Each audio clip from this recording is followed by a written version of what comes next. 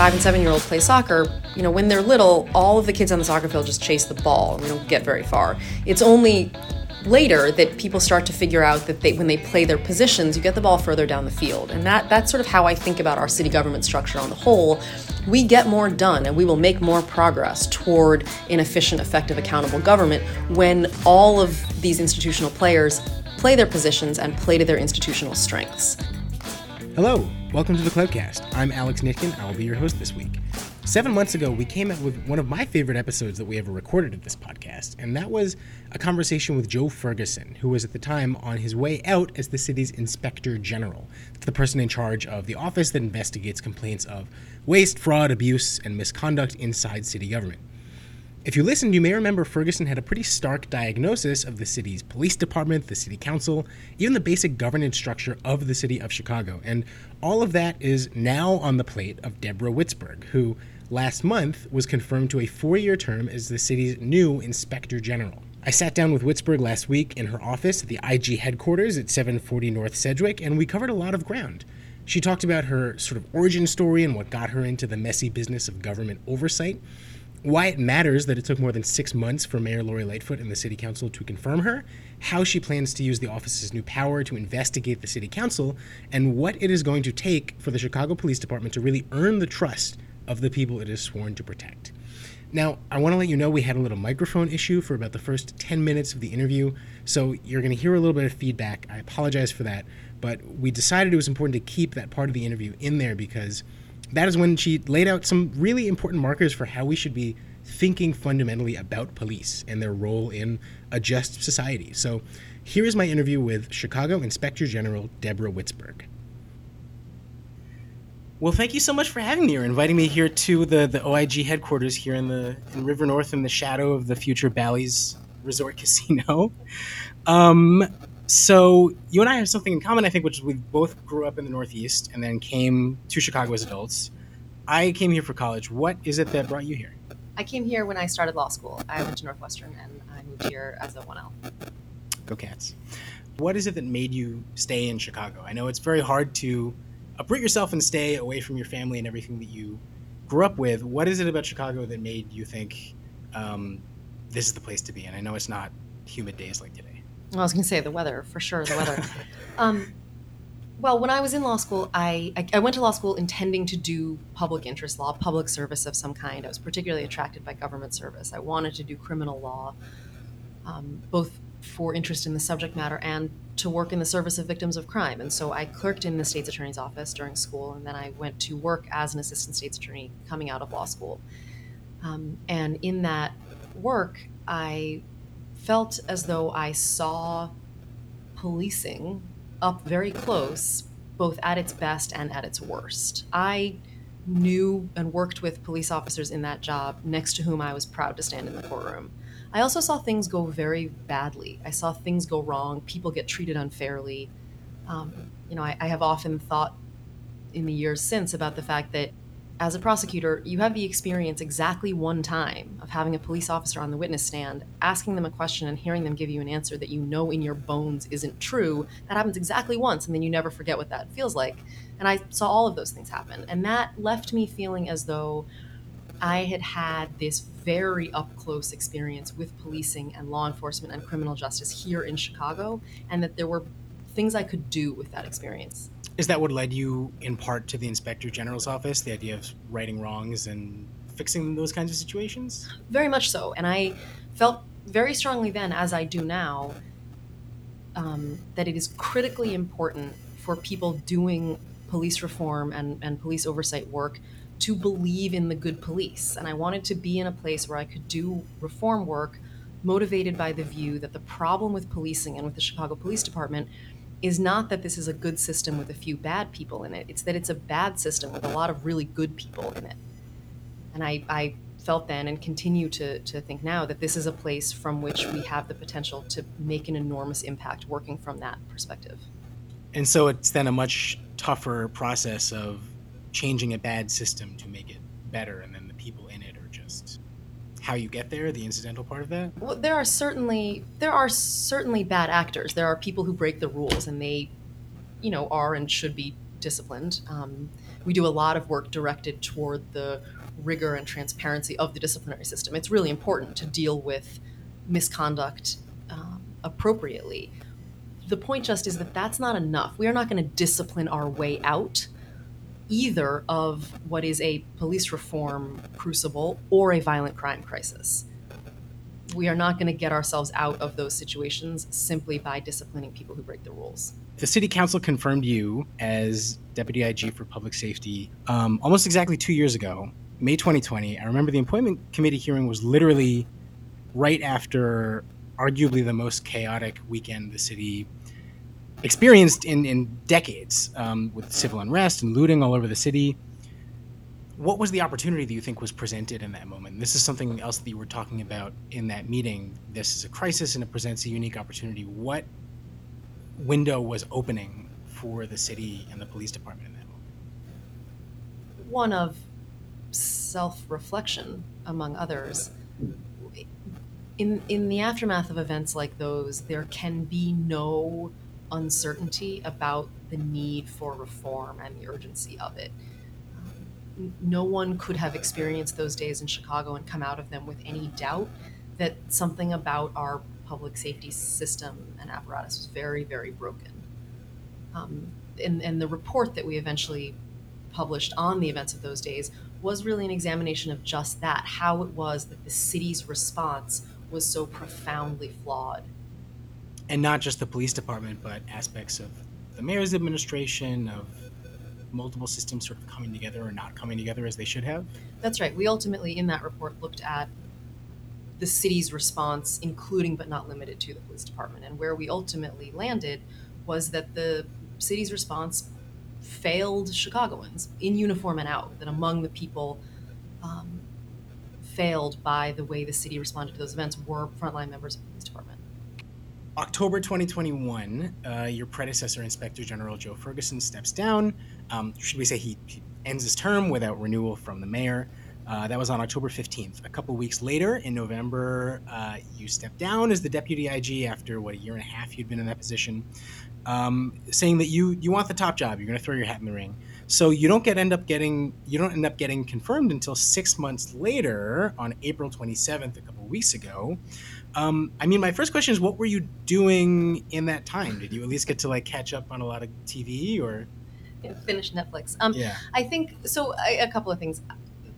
The way that, and this was the first time that these events had played out, precisely because, as we've talked about, the public safety section was relatively new and the Deputy IG for Public Safety position is relatively new. The way the municipal code is written, the term of the public safety deputy is coterminous with that of the appointing inspector general. And so, in fact, when Joe Ferguson's term ended on October 15th, so too did mine as public safety deputy. And the municipal code is silent on what happens thereafter, what should happen in a world in which the terms end and then there is not an incumbent inspector general to either reappoint or not the public safety deputy. And so, as a practical matter, the way that played out was that I stayed on after October 15th without term protection, which is certainly a concern from an independence perspective. The office is simply not built to operate without permanent term protected leadership. But I stayed on in my role, and then I determined that I would apply for the inspector general position, and I made an assessment that because the public safety section under my leadership exercised oversight in part over City Hall and the mayor's office, it did not make sense for me to continue in that role while an applicant for the inspector general position. I wanted to avoid either the appearance or certainly any reality of a kind of conflict of interest, any concern that we would be pulling punches because I had a job application sitting at City Hall. And so I stepped down on November 1st. I gave notice of my intent to resign on the same day that I applied for this position, and I left that job in November. And as you point out, it was many months before the IG selection process resolved. It was a hard decision to leave. It seemed very much like the right one to me at the time. It's been my experience that in oversight, we ask people to do hard things in the interest of doing the right thing all the time, and we should be prepared to do the same. it was not without complicated feelings that I left a place that, doing work that I truly believe to be critically important and incredibly urgent. You have brought this up a lot, and so did your predecessor, the idea of this importance of not having that interim period, of just going directly from, properly, duly legally appointed IG to the next one. And that's in part why he gave this 3-month warning before his term was up, saying, hey, it's really important we don't create a situation where we have an acting IG, which is, of course, exactly what ended up happening. A couple months ago, I want to mention during this interim period, I asked the mayor in a press conference, is it damaging to this office? Is there any harm in leaving it for so long in that transitory state? And, without hesitating, she said, no, not at all. They're still all doing their job. They're putting out reports. What was she missing when she said that? I think it's important to say a couple of things about that. One, she's absolutely right. People here were still doing their jobs. This office is staffed by many very smart and very hardworking people, all of whom continued to be very smart, very hardworking people during this interim period. And so, much to the credit of the folks who were here, good work was still getting done. It is also true that this office, both in the IG position and the Deputy IG for Public Safety position, is set up to run with permanent term-protected leadership so that the people in those jobs can do their work without fear that it will sort of run at cross purposes with the folks who hold the purse strings or hold the reins on who is sitting in those seats, right? And so as a matter of the independence of the office for independence sake, it shouldn't work. It shouldn't work without term protected leadership. It shouldn't go on, certainly not for as long as it did. So in other words, it sounds like what you're saying is that the interim William Marbach carried out the duties of the office faithfully, but in that situation in general, there might be a temptation for an interim to maybe be, that the mayor has leverage over them in some way, or that the powers that be have leverage over them. I think everybody who was here doing their work during that time did so really admirably. I think the office was in a tough spot. There is also the fact that this office has not had a deputy IG for public safety since November, since you stepped down from that role. And now this whole process has to get underway again to fill that, right, with sort of you in consultation with the mayor, with the city council. What has this office, and by extension, this city, lost by leaving that deputy position vacant for this long and probably longer? Yeah, I think, again, the people in our public safety section are continuing to do really important work every day. And so I am tremendously heartened by that fact and how firmly I know that to be true. But there's a reason that the Deputy IG position was created in the aftermath of the Laquan McDonald video and its release. And as the city began to imagine what its public safety landscape should look like, the reason the municipal code was written this way is there was a recognition that position, the public safety deputy, played a really important role, occupied an important place on that landscape. And so, what have we lost? I think we have lost, again, permanent, term-protected, long-term leadership in that position from someone who can exercise some vision and direction in the work. In terms of what will happen next and what we're going to do about that, I am very cognizant of the urgency of filling that position. Selfishly, having sat in that seat myself, I think it's an incredibly important job. And so we're getting going as quickly as we can. The process is a little bit different. It certainly bears some resemblance to the IG selection process, but it is a little bit different. So the public safety deputy is to be selected. We are to engage a national search firm to solicit applicants who meet a set of qualifications set out in the municipal code. Which is similar to how the principal IG search goes. Which is similar, although a difference is that the IG selection process requires a committee of members selected both by city council and the mayor's office. There is not the same requirement with respect to the public safety deputy.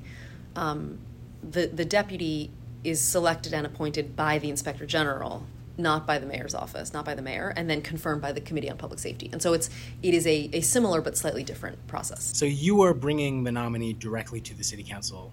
The mayor does not play a role in that, at least officially. That's right. Will she unofficially? I imagine we'll follow the process in the ordinance. Ferguson left a lot on your plate when he left last year, including this last big report that the IG's office dropped, like on his literally second to last day before he left, which for the first time, I think ever, really took aim at the city council and the way that it works in its committee structure. It said that city council committees are mishandling their budgets by using their committee staffers for ward work, meaning that committee chairs have a leg up in constituent service over their colleagues, and meanwhile there's all this committee work that isn't getting done. He also, at the time I talked to him then, he gave kind of a wink and said there's more to come on the city council, so watch out for that. I mean, what do you see as this office's role to investigate, shine light on the city council now that it has this new power to do so? And what kinds of reports and audits should we be expecting to see from this office in that vein? I see our role with respect to city council as now very much aligned and very similar to our role with other city officials and city employees, which is that we sort of have two hammers to get at any given nail of a problem, where those two things are our ability to do programmatic assessment and evaluation and audit of things like effectiveness and efficiency, like the report you mentioned, whether things are working the way that they should, while also, on the other hand, we have the ability to investigate allegations of misconduct by individual people. And so we have been and will continue to do both of those things with respect to the city council. We will continue to look for opportunities to make that body more effective and efficient and impactful and transparent, while also holding to account members of that body who abuse the public trust. Is your office investigating Alderman Jim Gardner right now? Well, I won't talk about specific investigations or certainly specific officials, but to say that we are doing and continue to do both kinds of work, both the programmatic work and investigative work with respect to the city council. What's next on the programmatic front? If not specifically, then what areas are you looking into? Well, we publish an audit plan every year that predicts some of the topics we might cover, and so we certainly have some ideas coming up. But I will also say we're really anxious to hear from Chicagoans about their concerns and where they think our attention should be directed. The nature of this work, right, is that we're never going to look at everything that needs looking. And so this is a prioritization exercise, and we're anxious to do that with input from people who are impacted by city operations in one way or another. I think that is particularly urgent and pressing with respect to city council, where I think for many Chicagoans, it is their alder who is their touch point, their point of contact, their point of entry into city government, access to city services, and so on. And so where Chicagoans have particular concerns about either their alder people or city council and the way it functions, we're really anxious to hear from them. How can they do that? How can they get in touch with you? Many ways, but the easiest of them is our website. It's www.igchicago.org, and on that website, people will find a number of different ways that they can contact us, including anonymously, if that's what people are looking for. Do you have aldermen and their staffers ever coming up to you? And, you've only been in this role officially for a couple of weeks, but has anyone come up to you and raised issues specifically with you that they want you to look into? I absolutely count among our critical partners in determining what to look at city officials and city employees, including members of and staff of city council. In some ways, nobody knows better what is broken than the people doing the work. And so when I say that we are anxious to hear from Chicagoans, I certainly intend to include those Chicagoans collecting a city paycheck. Have you heard from a lot of those folks, particularly in the city council? We hear from people across city government, including in the city council. So you're not going to tell me anything that specifically in city council, any city council functions, or are you going to follow up on the committee work? Absolutely. We do regular follow-ups on our audits. So at some interval, and the length of the interval depends a little bit on the complexity of the topic and the nature of the recommendations and so on, but at some interval after we publish a report with programmatic recommendations like the one that you mentioned, we go back and we basically do a status check on whether our recommendations have been implemented or not, and if not, why not? And then we publish that further follow-up. And that's an additional accountability mechanism. And that's usually what, 6 months after, a year after? Somewhere in that range, depending again on the topic. Another thing that Ferguson said at the time is the city council isn't doing its job as a co-equal branch of city government to keep the mayor's administration in check, including that committees aren't really holding hearings after IG reports come out to sort of drag bureaucrats into the spotlight and say, why aren't you doing anything about this? How do you thread this needle of like fostering a relationship with the city council, and particularly with the ethics committee and its chairwoman, Alderwoman Michelle Smith, while you are also investigating them at times, or at least keeping oversight of them? I think that challenge exists across our work and across city government. City agencies and their employees are, with respect to our work, part subject and part partner. We absolutely are in the position of sometimes investigating those folks and their operations, but we also can't do the work of improving city government on our own. We are, with respect to our programmatic work, we are at bottom in the business of making non-binding recommendations. And so the impact of those recommendations is entirely dependent on our ability to work with our partners in city government to make things work better. The part of the challenge of the job is that we have to do that while also meeting our obligations to investigate allegations of misconduct. And so that's part of the challenge, certainly with respect to city council, but across city government. And you know, I think it's simply our responsibility to do that successfully. So do you disagree with Ferguson, or do you agree that the city council is not fulfilling its obligation to be a check on the mayor's office? I guess I want to ask. Well, I think that's a big question. That's a big structural question about effectiveness. I would say one of the ways I think about the whole of our city government landscape here is that we have lots of structures in place, lots of work to get done, and sometimes overlapping areas of access and jurisdiction, for lack of a better word, and kind of ownership of issues. We are all best served by everybody playing their position, you know. So I often think about the fact that my 5 and 7-year-old play soccer. You know, when they're little, all of the kids on the soccer field just chase the ball, and we don't get very far. It's only later that people start to figure out that when they play their positions, you get the ball further down the field. And that's sort of how I think about our city government structure on the whole. We get more done, and we will make more progress toward an efficient, effective, accountable government when all of these institutional players play their positions and play to their institutional strengths. City council has enormous potential to be a very powerful and effective accountability mechanism for exactly the reasons you mentioned. The power of city council to hold subject matter hearings where it calls before the body city officials to answer questions to which the answers might shape legislative policy, that's an enormous power, and one which, when wielded appropriately, you know, could really have a positive impact on responsive and responsible policymaking. And so we will continue to look for opportunities to, you know, to ensure that all of these institutional players on the landscape are playing their positions and playing to their institutional strengths. By just pointing out, hey, you should actually be on this side of the field instead of going over there. Well, I think there are lots of opportunities to have things work better.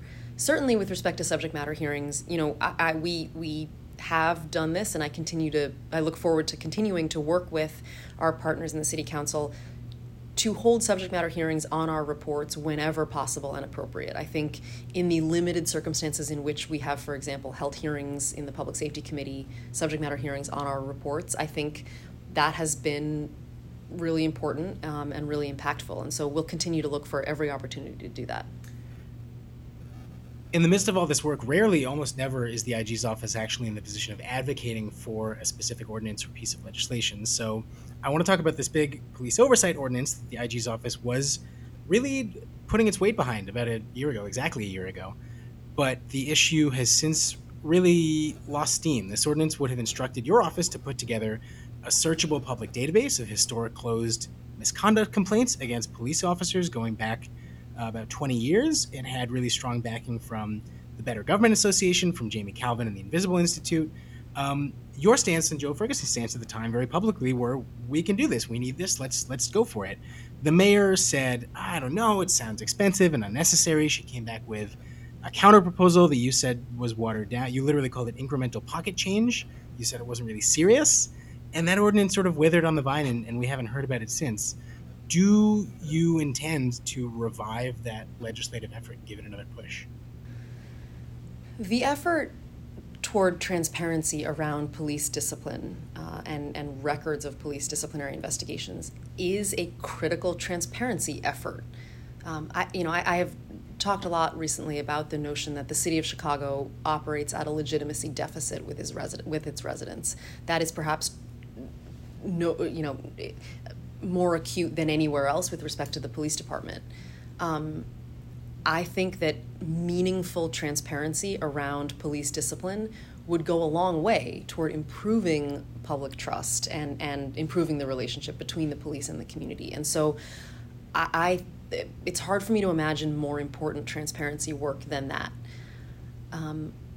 The fact of the matter is, despite the fate of that legislative effort, OIG has done and continues to do transparency work around police discipline. We have on our information portal, which is connected to our website, we have a lot of information about police disciplinary investigations and their histories, and we are actively engaged in doing more of that work. And so, I don't know what the fate of the specific legislative effort will be, but we absolutely will continue to push for and create additional meaningful, intentional transparency around police misconduct and police discipline. I think, I said at the time, and I continue to think, that if the question is why do that work now, the answer is because we haven't done it already.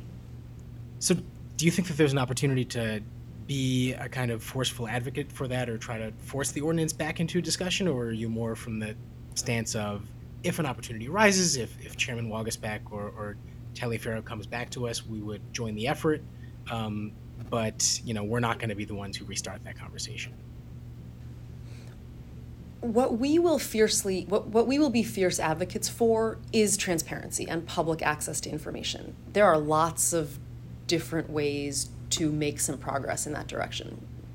Whenever and wherever we can, as loudly as we can, we will advocate for transparency. Continuing to, on the topic of police oversight, let's talk about the CPD gang database. Your office put out a series of really scathing reports, I think going back to 2020, saying that this database that CPD has been using and is still using to this day, you're nodding, to document gang members was full of really serious data integrity issues, and that posed a real threat, has posed, I should say, a real threat to public safety and to the department's legitimacy in addressing this legitimacy gap you're talking about. The department has said for a long time now it's going to retire the database. It's going to replace it with what it's calling the CEIS, Criminal Enterprise Information System. Are they doing enough to make this right? No. I think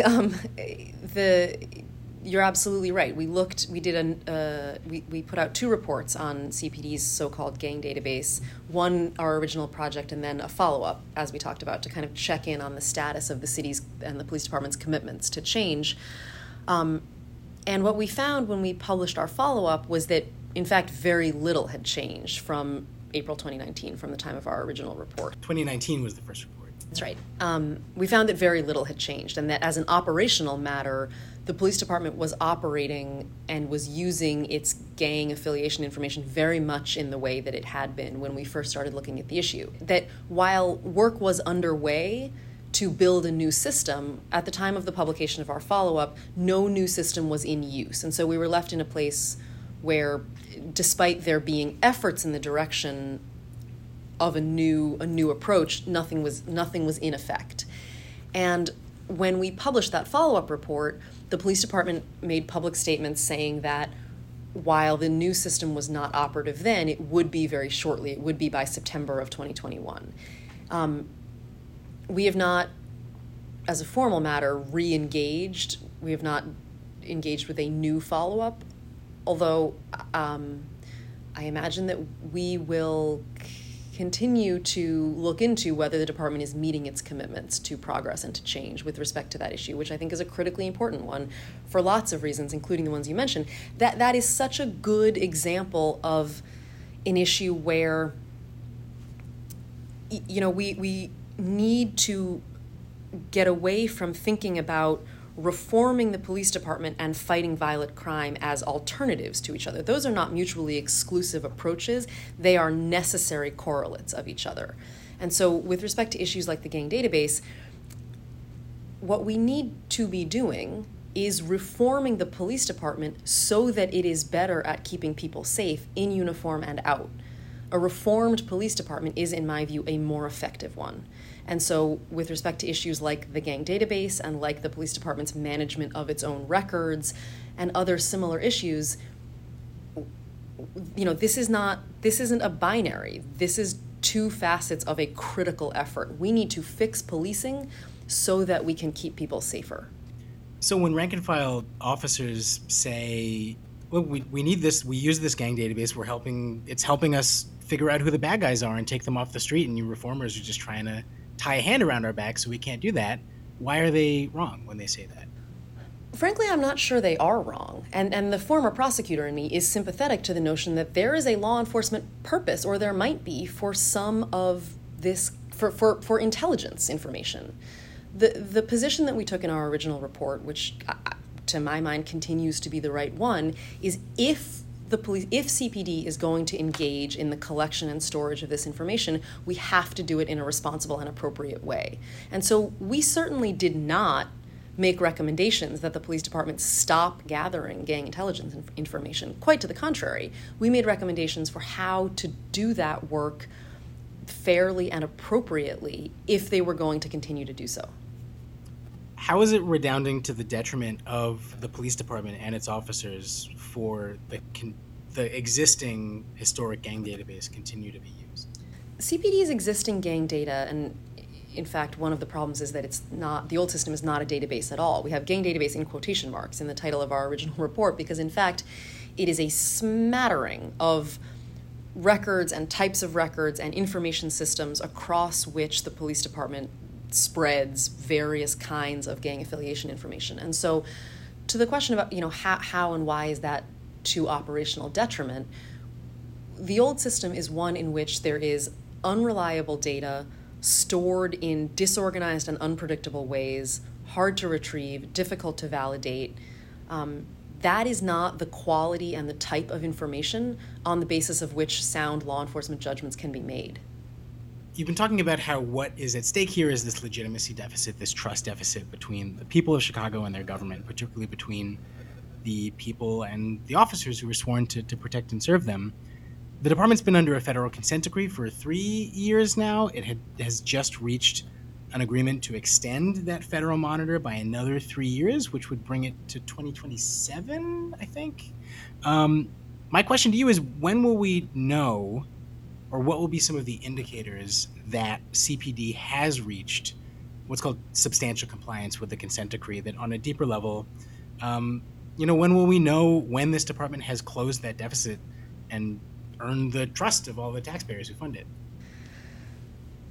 I think there's sort of two answers to that question. As a legal matter, the monitor makes the determination that the police department or some other unit of city government has reached substantial compliance with their requirements. So there's sort of a legal determination that is made, as I say, by the monitor and by the court.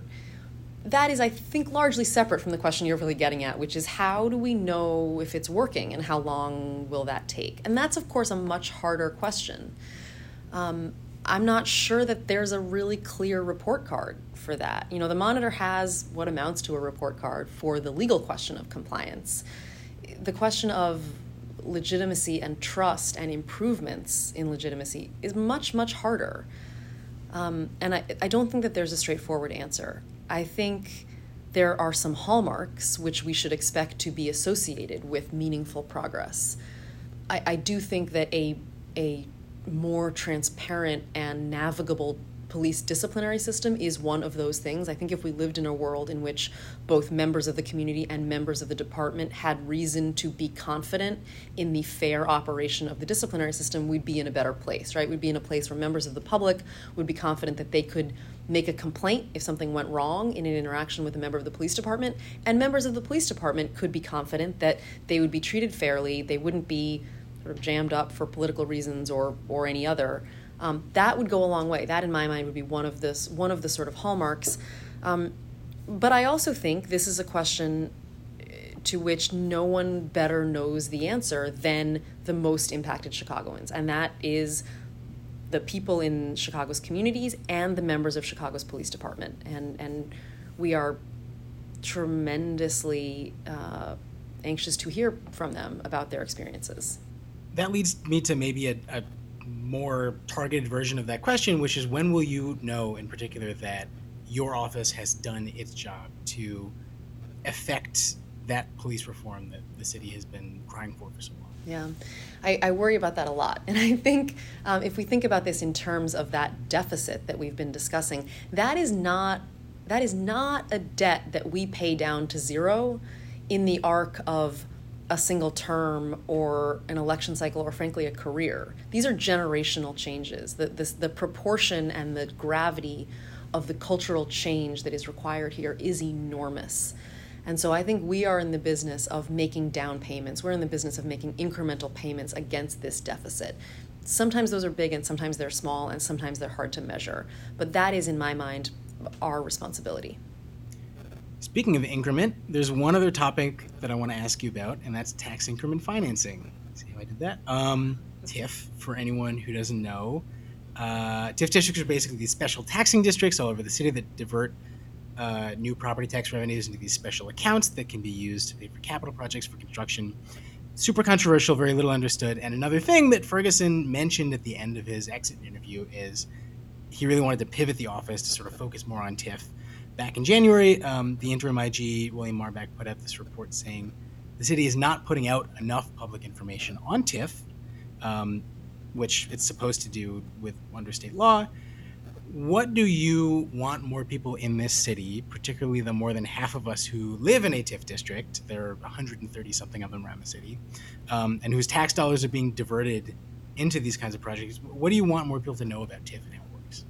I think that's an area where our sort of first line responsibility is demystification. I think TIFs are a kind of area of city government about which people don't know very much. I think it's kind of not out in the public conversation adequately. There's not enough transparency into how this works, and it's an area appropriately of tremendous concern. Where piles of tax dollars as large as these are being moved around, that's an area where people are entitled to information and transparency. And so I view our first priority in that area, as well as in some others, to be that kind of demystification, to help people, to better equip Chicagoans and stakeholders with good information so that we can kind of elevate the level of informedness in a policy debate around these. And so, we are doing some of that work. Certainly the audit you mentioned was looking at the question of whether enough public information is available about TIF work. We also have done some data transparency work on our information portal around TIFs. We'll continue to do some of that work so that we can all be kind of playing with the same deck in terms of shared information and shared understanding of a really complicated issue. Does this mean putting out more kind of investigative reports and audits about what isn't working in the system? Does it mean creating your own systems within the IG's office to, like, a searchable map to help people understand it in an accessible way? I think both of those kinds of things. I think we will continue to do full-scale programmatic work in that area, and we will continue with the data transparency work that looks a little bit more like the latter of those things you mentioned. Before we wrap up, I do want to talk about the process, loop back to what we were talking about in the beginning of how the IG gets chosen. Are you in conversations right now with the City Council, with the Ethics Committee, about how to change this process for next time? And if so, what does that conversation look like? How does that crystallize into actual action? I am looking forward to our working with partners in City Council to address some of the pieces of the municipal code which I think could frankly be improved to make this process faster and sort of cleaner and more predictable in the next round. I think, in my mind, the problems are clearer than the solutions, in that the length of time that this took was a problem, and the extent to which the process happened kind of outside of public view is also a problem. And we are very much in conversations, internal and otherwise, about what might be the best ways to improve that. But I think we will be well served by changes to the ordinance process which result in a clearer, more transparent, more efficient process. During this long interim, reporters like me were constantly bugging Alderwoman Smith, Chairman Smith, and saying, what's going on with this? Give us any update. And what she was really saying was, look, I don't really know, and that's how it's supposed to work. It's better when I don't have any direct interference or even knowledge in that system. Is she getting at something there, or what is being missed when we don't know what's going on behind the scenes? That really is part of the challenge here, is that this is a necessarily independent process, but there is also a transparency mandate around it. And so that's right, that's the balance to strike. We need to sort out a way for this process to be appropriately independent of all of the actors over whom the person selected by that process will have jurisdiction, right? But we also need this to happen in the light of day. This, of all things, the selection of the Inspector General, of all things, cannot happen in a dark corner of city government. And so how that gets brought out to light are just things we'll have to figure out? Those are the things that we are thinking about, and then those are the solutions which, at least internally here, we're kind of trying to think through. What else haven't I asked you that you want people to know about yourself and the job that you've gotten yourself into? Maybe just to say that I believe that Chicagoans are entitled to an accountable and transparent government in which decisions are made in the light of day. And above all, it's the work of this office to do everything we can to make our city look more like the one its residents deserve. And I'm really glad to be back, and I'm anxious to get to work. Deborah Witzburg is the Inspector General for the City of Chicago, confirmed on April 27th through for a 4-year term through to 2026. As I do math in my head, thank you so much for coming on the Cloudcast. It's really been a pleasure, and I hope that we can check back with you again soon. Absolutely. Thanks for having me. You can go into the Office of the Inspector General's website at igchicago.org, where you can see all their latest reports and a lot of really handy interactive dashboards on everything from TIF districts to the city budget to police staffing levels and misconduct complaints. And yes, you can also enter complaints there about anything you think is wrong with city government or any ideas on what the office should investigate next. This episode of the Cloudcast was produced and edited by me, Alex Nitkin. We'll be back with another episode in 2 weeks.